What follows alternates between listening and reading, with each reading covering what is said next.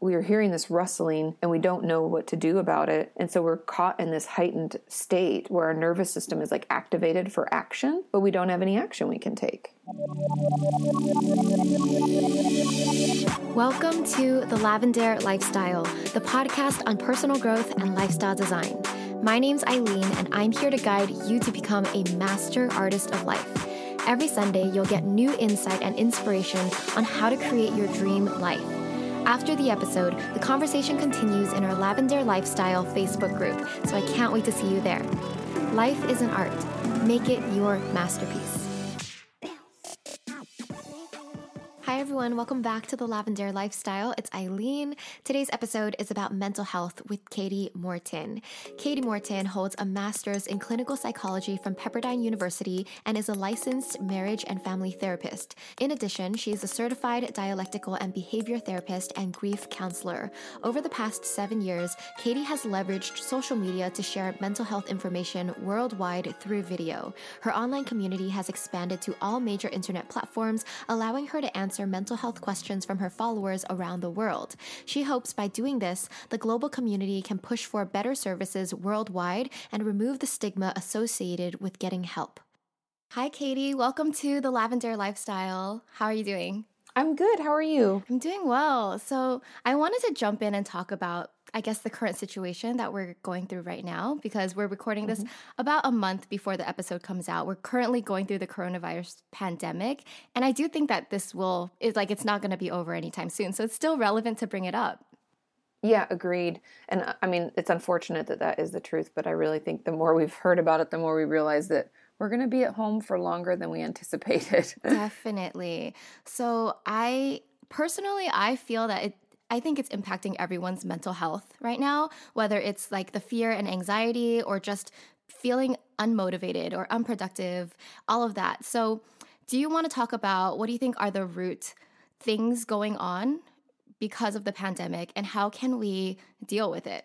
Yeah, I mean, I think obviously there's the health concerns and all of that and how to stay safe, stay healthy. But I'm not a physician, so I just, like everybody else, I just listen to the doctors on TV and do what they tell us. Oh, yeah. But when it comes to our mental health and taking care of that, I think there's a couple of things. First of all, even if we didn't struggle with depression or anxiety or any symptoms of those, we're all experiencing some of them now. Just because everything feels so unknown, scary. And I get kind of frustrated with the news, just the language they use, and because they're trying to get people to stay and listen and watch, but it's really kind of fear-mongering. You know, I don't really need them using terms, you know, like one more person has passed away in city or country or whatever. The new death count, like that's not helpful information for me. And so I think a lot of us are experiencing what in the mental health space we call the stress response, which is like fight, flight, freeze. And we think of that, I mean, it's easy to talk about it when it's like, if we were cavemen and there was a bear in the bushes, you know, we'd hear it and either decide that we couldn't get away so we had to fight it, or we'd run. That's it. Those are options. But because the thing that we fear is like this invisible virus, and even just a week ago, there's so much less that we knew about it, right? It's like we're learning new things each and every day about it because it's so unknown. There's no way for me to technically run away or fight it, you know? Yeah. Yeah, it's the unknown and the uncertainty. Like you have no control over exactly. that. That's what's scary. 100%. And that's what keeps us in that stress response for way longer, because the stress response is supposed to be short-lived, right? We hear a rustle in the bushes, we run away. But this is like, we are hearing this rustling and we don't know what to do about it. And so we're caught in this heightened state where our nervous system is like activated for action, but we don't have any action we can take. And so I think that's really, I mean, I know that is what's going on. And not to mention that the antidote to the feelings of isolation and the struggles with that heightened sense, like the best way to calm our system down, I guess is how I should say it, is social connection. Oh, and so it's like, and we're being deprived of that in a way. Exactly. Yeah. Yeah. So it's really tough. And I think that's why everybody's feeling so irritable, agitated, and just not yourself. And I'm no different. Yeah. Right. I think everybody is experiencing it because we're going through it together. So what have you been doing personally to, I guess, work on your mental health? Yeah, the number one thing that I've been doing, because I'm definitely more of a worrier in general, like I'm more of an anxious type person. So nighttime, it's so funny. It's like as soon as it gets dark outside, like my anxiety starts to build. And so I've been doing thought stopping techniques, which sound really simple, but they can be kind of difficult. So be patient as you try it out. It's like a new muscle.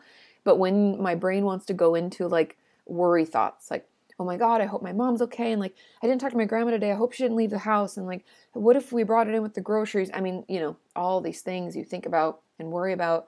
Once I find my brain doing that, I tell myself, I'm like, nope, stop. And then I'm like, remember that time that you and Sean, my husband, went to Amsterdam? How cool that was. And I start to tell myself memories in as much detail as possible. And it distracts my mind. Like positive memories. Mm-hmm. Oh. And it's important that they have emotion attached to them, which most memories do, but pick one that felt like, I don't know, maybe the first big trip you took, or that somebody surprised you with something, or, something that you can really tangibly like, oh, it gives you like a good feeling. Because that's easier for your brain to like cling to, and it will stop those worry thoughts. And so it just pulls us out of it. And that's probably the number one thing I've been doing. Also, I've been trying to do some kind of workout every day. I don't worry so much about like, oh, I got to get fit. It's more like I need that like movement, and my body, otherwise I feel like the energy that I have inside that fight, flight, freeze response doesn't have any way to get it out. And that's one of the ways you can like get it out, Yeah. And also finally is like doing what I can. Like we can feel frozen, like there's no action we can take, which is a really icky feeling. But so I've just been taking action where I can. Like I cleaned all the door handles with Clorox wipes, and I made sure, planned out some meals and ordered some groceries so I knew that we had food for the week.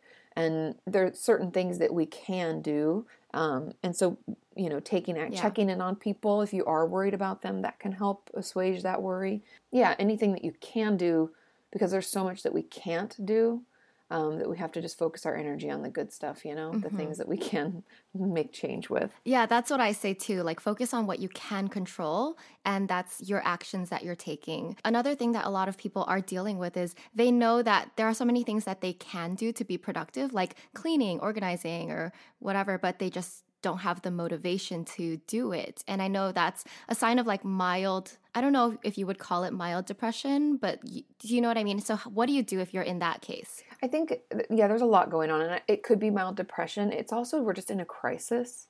I think we're all feeling that.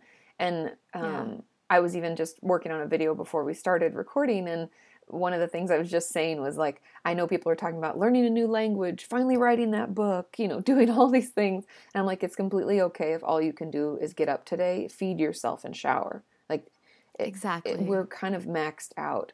And I think the best thing that we can do is show ourselves a little compassion. This isn't anything we don't have an experience to draw from, right? We've never been through something like this. It's very unknown. I can call my mom, but she doesn't know any better than I do. She's never been through this either. And so I think being kind to yourself and making time to check in with people, connecting with people through Zoom or FaceTime or whatever you can, even a chat.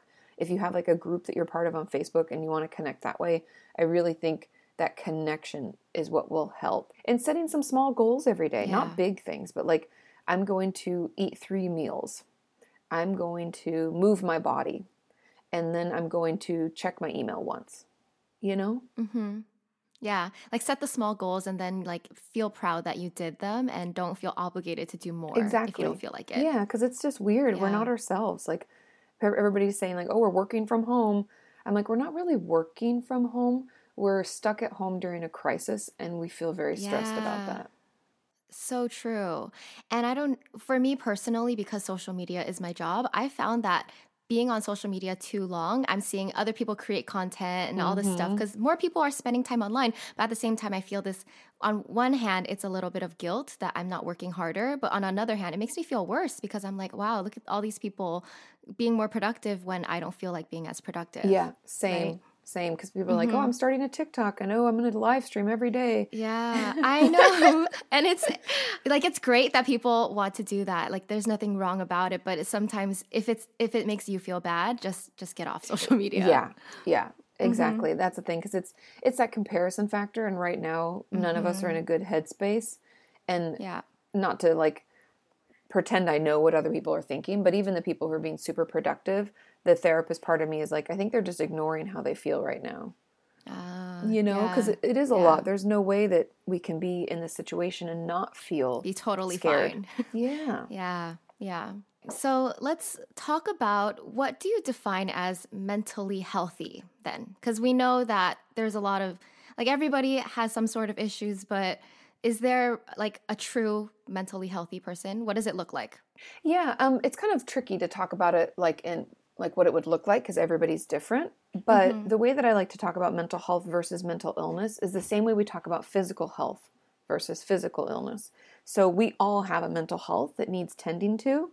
And if we're able to, manage the upsets and unsureness of life every day and still feel okay and be able to use our resources and our support systems to get through it and feel overall good, that's a mentally healthy person. Okay. However, let's say we have symptoms just like we would, like in physical health, if we started having a runny nose, we started coughing, we had a fever, those are all symptoms of illness, right? And in mental health, those symptoms are things like, I don't enjoy what I used to enjoy. I'm struggling to do all that I need to do. In the DSM, which is our Diagnostic and Statistical Manual of Mental Disorders, they always have this phrase where they say it's impairing the patient's ability to function. And that can be like work and school, social life, any kind of thing, like basic hygiene. There's all these ways that we function every day. And if the mental anguish or upset or whatever you're experiencing is making that difficult for you to do, then it's a mental illness. And so I think that's kind of the distinction, is all of us have a mental health, and it can be not perfect. Like right now, I'm probably not in the best physical condition that a human can be in, but I'm fine. You know what I mean? Right. Yeah. And so mental health kind of the same. I could be going through, like right now, it's super stressful. Do I think I necessarily have a mental illness?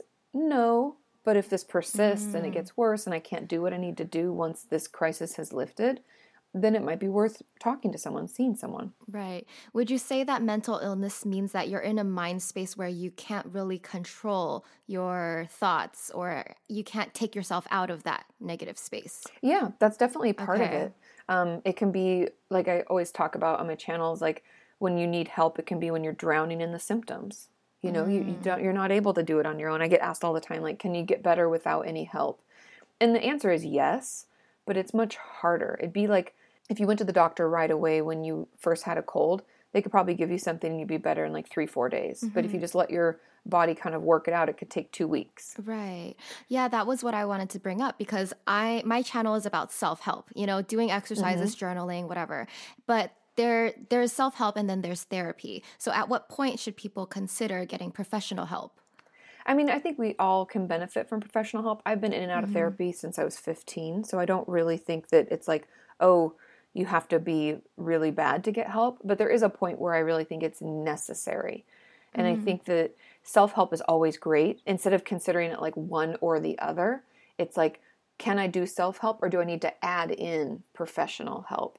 And I think that because when we're in therapy, for anybody who's been in therapy, you know this, your therapist is going to have you do work at home. So kind of like the self-help things you're already doing, you're going to have to continue to do those. And so I really feel that, kind of back to that impairment of functioning, if we aren't able to do things, and no matter, like I hear from a lot of my viewers all the time that they're trying to do the self-help things, but they're not even able to do that. It's so difficult. Yeah. That's when you really need professional help, because again, it's kind of like, it's not either or, it's and if we can't do that one, we're going to need help so that we can get to a place where we can interact in the self-help realm and do things for ourselves. Yeah. So in therapy, what would be the first things that you would do with like someone who came to see you to help them function better in the world? I think the first thing is just letting them teach me about their experience. I know that sounds really weird, but I work a lot with my patients using what I call like a treatment plan. And I think all therapy should include something like this, but I recognize that not all therapists talk about it in the way that I do. but I want to talk with them about what they're experiencing now. Like, for instance, let's say I was just talking to myself about this situation and how I'm stressed out about COVID-19. I'd say, I'm feeling really anxious. I'm not sleeping as well as I used to. I don't feel motivated during the day. And so as the therapist, I'd write down all the symptoms that they're experiencing. And then I'd be like, so what is the goal in this? So you came in, because of this, what are we hoping to get out of it? And that would be like the long-term goal. And then we work backwards with smaller goals. And so it kind of depends on the person, but it's really just helping them achieve the goal and helping guide with tools, techniques, resources. And even if things, let's say I'm offering lots of self-help tools, like you said, like journaling, and they're just not able to do those things, and they keep coming back to me saying, I just can't even do that. The thoughts are too overwhelming. That's when I might refer them to a psychiatrist for potential medication or a higher level of care, like seeing me more than once a week or something like that. Okay. What's the difference between therapist, psychiatrist, psychologist? Because I don't even know the difference. No, it's very confusing. And it's like every type of career path. We use a lot of different names and acronyms to describe things. So a psychiatrist is a medical doctor. And I'll kind of start with them and move my way down because they're the most educated. They can prescribe medication. They went to medical school. They don't have their doctorate like a PhD. They're an MD. Okay. And no one else in the mental health realm, at least in the state of California, and I believe all of the United States, can prescribe medication without that MD. I know there's some things like psych nurses and things that we can in different states, but by and large, psychiatrist is who you have to see to get, treatment for a mental health condition and get medication. Then down below that is like a psychologist, and a psychologist has their PhD, and they usually, they went to 4 years of graduate school, whereas I only went to 2 years of graduate school. So there's a little bit more schooling. Essentially, in session, they do the same things as a therapist would do, but oftentimes they can do more research, and they are trained in other testing and assessment and things. So let's say you had a child, you wonder if they had ADHD, most likely you'd be referred to a psychologist. Not always, but most of the time. And then there's a lot of terms. So then a therapist, social worker, and counselor. A therapist and social worker work pretty much the same, except social workers, by and large, tend to go out into the field and meet people at their homes, make sure they have all the resources they need, meaning like funding or transportation to appointments and things like that. A therapist works more on relationships. Like I'm a licensed marriage and family therapist, and we work a lot on the relationship we have with people and the relationship we have with ourselves. And then a counselor, they can do most of the same things. I know in a lot of states they cannot diagnose and they can't treat for certain things, but if you're just wanting some talk therapy and some support, a counselor can help with that. Yeah, I know that's a lot, but yeah, that's kind of a rough breakdown. No, it makes sense. And then even on the self-help side, there's a lot of coaches. And I think that it mixes in with this realm. There's so much gray area and blend. Yes. And coaches can be licensed or accredited, but not all are. And I think it's important to make sure you find someone who's actually done the, taken the classes and gotten their accreditation or license or whatever.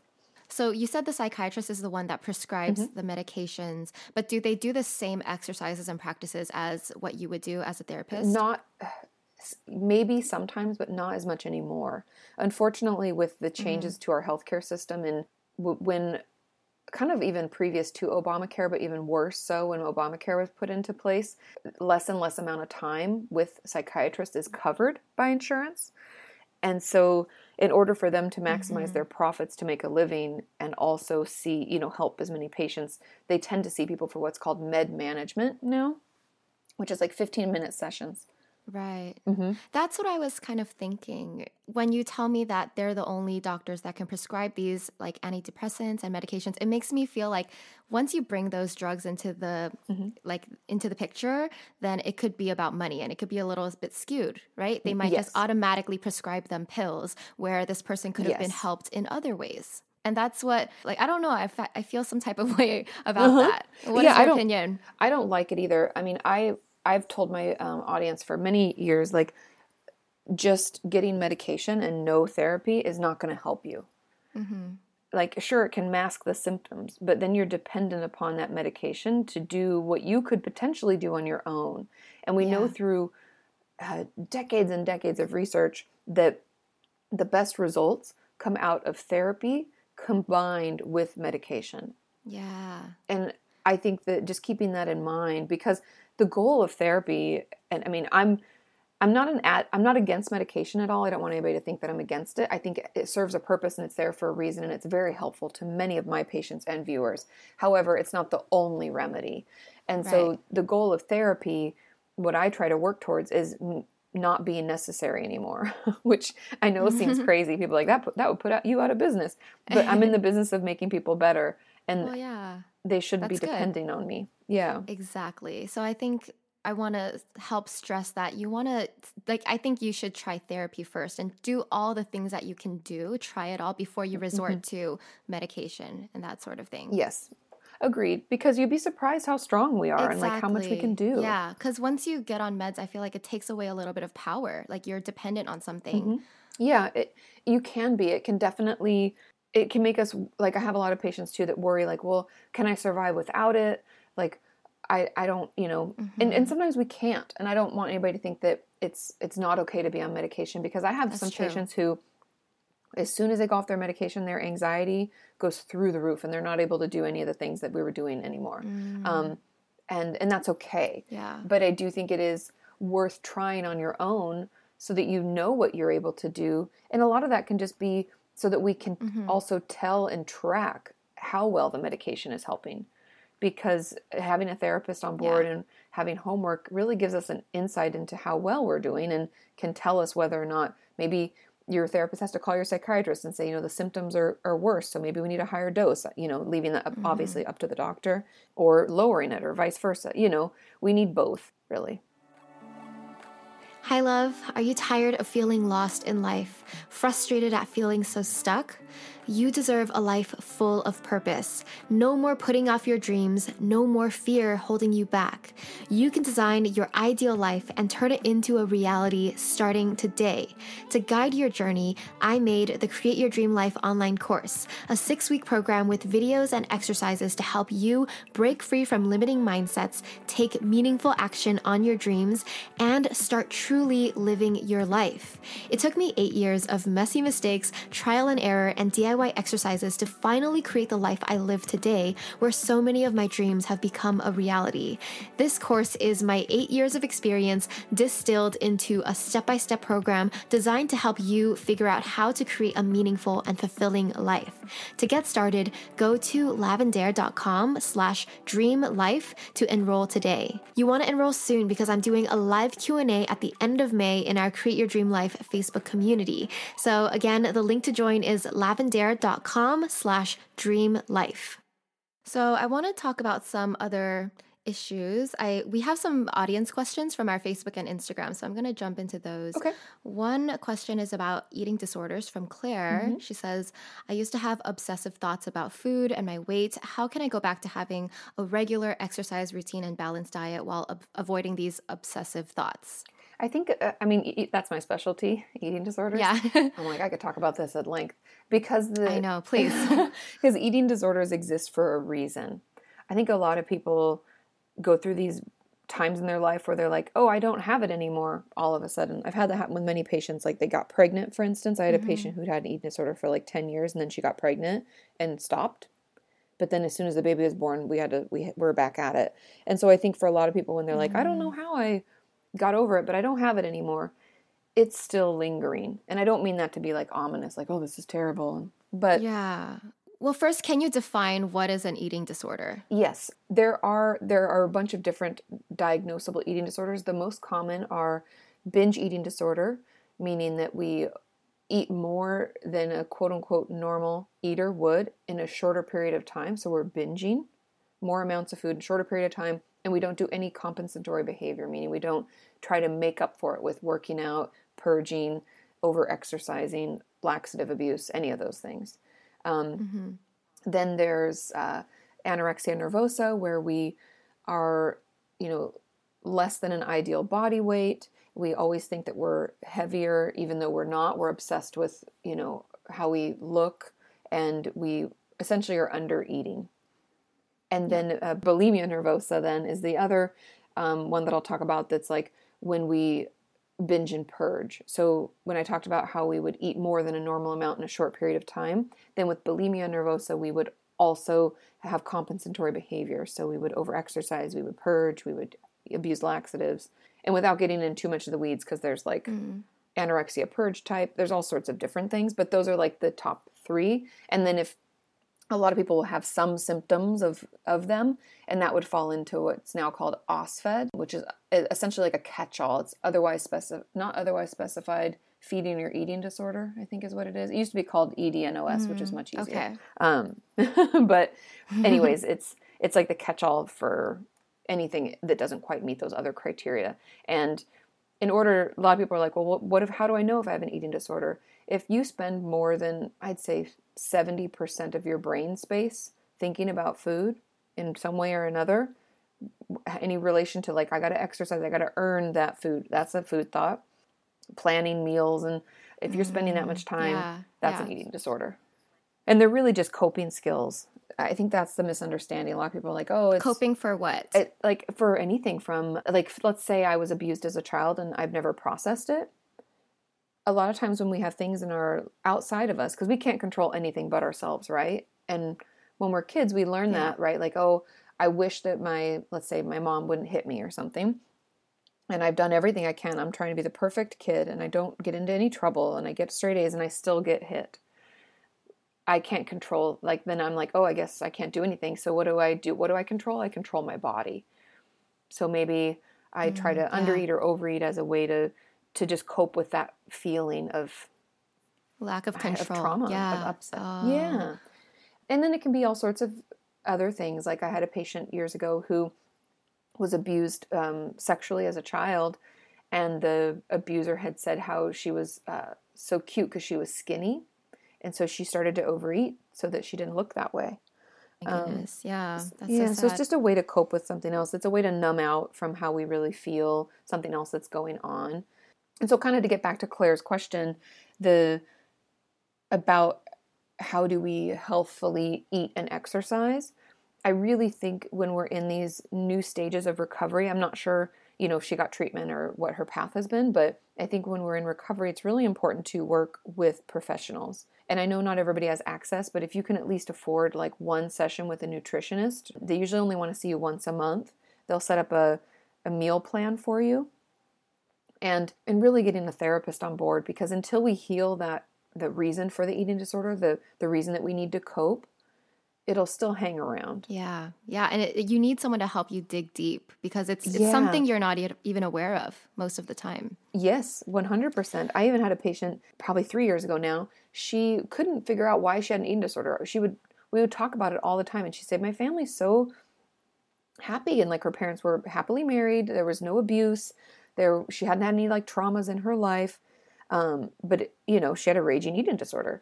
And we went through like so if anybody ever says that my next step as a therapist is always to ask about meal times at home.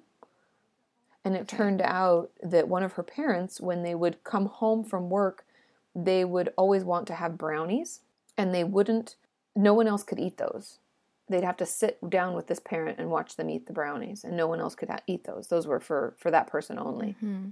And there was a lot of this strange behavior around like earning desserts, earning extra food, not being able to eat it. This was extra good food, and that person did more that day, so they got to have that. There's a lot of strange so that's problematic to make it like that. Okay.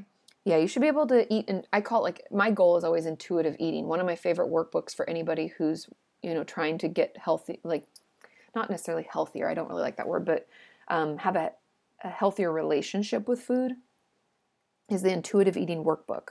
And if you just look it up, it's on Amazon. They have all these different, I don't even know like how many now, maybe 5 different versions, but they're all great. I don't think anyone's better than the other. You can buy the old one if it's cheaper. But they talk about eating when you're hungry, stopping when you're full, and getting better in touch with your body, because there's no good food, there's no bad food, it's all food. And I love that. Yeah, the diet mentality is like what ruins us, right? As soon as I'm like, oh, Katie, you can never have French fries. All I want is French fries. Yeah. So, yeah. I also want you to explain, like, if someone were to want to find a nutritionist or to find a therapist, do you have tips on where to even start looking? Yeah, I mean, if you're fortunate enough to live in a city center of some sort where there's a lot of options, the best way, truthfully, is if you have friends, if they're seeing someone, ask them who they're seeing and reach out to that person. Word of mouth is best. Because unfortunately there's a lot of, it's like any job. There's people that are good at it and there's people that are bad at it. Exactly. It's so subjective. It's hard. Even looking at Yelp reviews, like, you don't know who to go to. No. And I always tell people, Yeah. just because cost is usually the biggest deterrent from seeing a therapist, is go through your insurance, get the list, and then go online. Most therapists now have a website of some sort. They probably wrote all of that stuff themselves, most likely. So reading through any of the, like, who they are, about them, like their training, read that, get a sense for them. They usually have a picture. If they seem pretty nice and it feels okay, make an appointment. And know that if you don't feel, it's always uncomfortable. So I don't even want to say, like, you have to feel comfortable, but you have to feel okay being there. Like, oh, they seem kind, they listen to me, I feel like they get me, I could probably come back. Then you make another appointment. But don't feel like you have to make another appointment. Yeah. If something rubs you the wrong way. Like, I saw a guy once and I was like, I can't see a man therapist personally. And immediately I knew that. And I was like, I'm not going to come back. This isn't going to work for me. And that's okay. Yeah, everyone's different. Yeah, it's not the time to be like PC or worry about that. It's okay to be selfish. This is the one person that you're supposed to go to and talk about all the secret things. Yeah, like, you should be picky about that. Yeah, exactly. It's okay to, because I have a very specific type of person that I like, and as like in a therapist, I need them to be older than me, not super old, but like at least 50. And I want them to be kind of hippy dippy. I don't know why. Yeah. I feel more comfortable, and I like a woman. So that's what I'm looking for. And it's okay to have your own, specific version of that. Yeah. And I love that therapists have therapists too. Yes, they should. I mean, the amount of stuff that we're supposed to deal with every day, not to mention, I feel like it's really important as a therapist to know what it's like to be on the other end. How can I tell you what to do or or offer some sage advice if I haven't worked on myself? I love that. that. It just feels wrong. No, totally. It's like the student is the teacher is the student. It's really good. Yeah, and I feel like if I'm not taking care of my stuff, then it's going to be brought into therapy with my patients, and that's not right. Yeah, or you like carry your patient's issues with you in your life, which I'm sure is, if you're a sensitive or empathic person, is kind of easy to do. Oh, 100%. Boundaries are really important and difficult to keep sometimes. And so it is really important. Like, I not only see my own therapist, but then I have this group I meet up with every month to talk about certain difficult cases. It's kind of peer supervision. Like a group of therapists? Yeah, other psychiatrists, therapists, doctors. We meet up once a month, and that's really helpful as well, because sometimes they keep us in check, like sometimes they'll say, like, did you think about this? And I'm like, oh my God, I just totally missed that, and so as a therapist, I feel like it's important for us to constantly be striving to be better for ourselves, for our patients. I love that. All right, Katie, I'm going to wrap up with our rapid fire questions that I ask all of our guests at the end of the show. This one's about you, okay? So what does your dream life look like? I'm already kind of living it. I'd love to own a home and have 2 dogs. But other than that, everything is good. I you live love in what Santa you Monica. do. Yeah. That's great. And I love it. And hopefully I can leave my house soon. That's another dream life thing. Yeah. I mean, you can kind of go to the beach, right? Yes, we could. Actually, I don't even know anymore because I think they shut them down because people weren't keeping distance. I see. So, bummer, but we'll be back. What is one book or resource that you recommend to everybody? Ooh. I mean, it's so dependent on people. I mean, I don't even like to say this, but I wrote a book that came out last December. Not a year, like in 2018. And I think if you're interested in mental health and you're worried about how to get help and what kind of help, it's a great place to start. And I also love anything Brené Brown writes. Yeah. So your book is Are You Okay? Right? Yes. Are You Okay? A Guide to Caring for Your Mental Health. Sorry, I'm not very good at selling my own merch. I was waiting for you to sell it. I was like, oh, I'll bring it up. But everybody check out Katie's book. I'll link it in the show notes as well as everything else we talked about today. What is one habit that has changed your life? Yoga. And not even yoga for a workout, stretching, I guess is what I would call it. I stretch in the morning and I stretch in the evening, and it makes me feel so much better. Yeah, I love that too. What is the best life or career advice that you've ever gotten? Do something that's fulfilling. I think too many people focus on what a job looks like to others or how much money you make. And yes, we have to pay our bills, but we know through research that once you're able to pay your bills, having more money doesn't make you happier. So doing something that's fulfilling in those dark moments when life is hard, it gives you so much joy. I've had some other jobs over the years trying to make ends meet while I was gaining my hours. And once I could do what I knew I really wanted to do, I've been so much happier. Yeah, I totally agree. The last one is finish the sentence. The most amazing part about life is relationships. I just think connecting with other people is really what soothes me, makes me feel good. And it's also a great way to learn about life. Yeah. I don't know. I really value my friendships and relationships. Yeah, you learn through people. Mm-hmm. Awesome. Katie, where can we find you online? You can find me, I have a YouTube channel, just Kati Morton, KatiMorton, and that's Kati Morton across all socials. And even recently I launched a podcast called Ask Kati Anything, and you can find it where podcasts can be listened to, and it has its own channel called Opinions That Don't Matter, because it's where all my husband and I's podcast is as well. Cute. Awesome. Thank you so much, Katie. I loved everything that you shared, and thank you for doing your work. Oh, of course. Thank you so much for having me. All right, hope you enjoyed learning all about mental health and therapy from Kati Morton. Now I want to wrap up with some key takeaways from our talk. So the first takeaway is Kati's thought-stopping technique. Once you notice a fear-based thought, like a thought of you worrying about something that is out of your control, tell yourself to stop. You have to be aware of your thoughts to be able to catch yourself, because sometimes we think these thoughts without realizing it. But once you do realize it, tell yourself to stop and then switch to thinking about a positive memory that you've had in the past. Try to choose a memory that elicits positive emotions. Maybe it's one about a funny time that you shared with a loved one where you were laughing till your stomach hurt. Memories like that can help you take your mind off of the unnecessary worry. The next takeaway is that when we feel fear, anxiety, worry, negative emotions like that, we are eliciting the stress response in our body, which is the fight, flight, freeze response.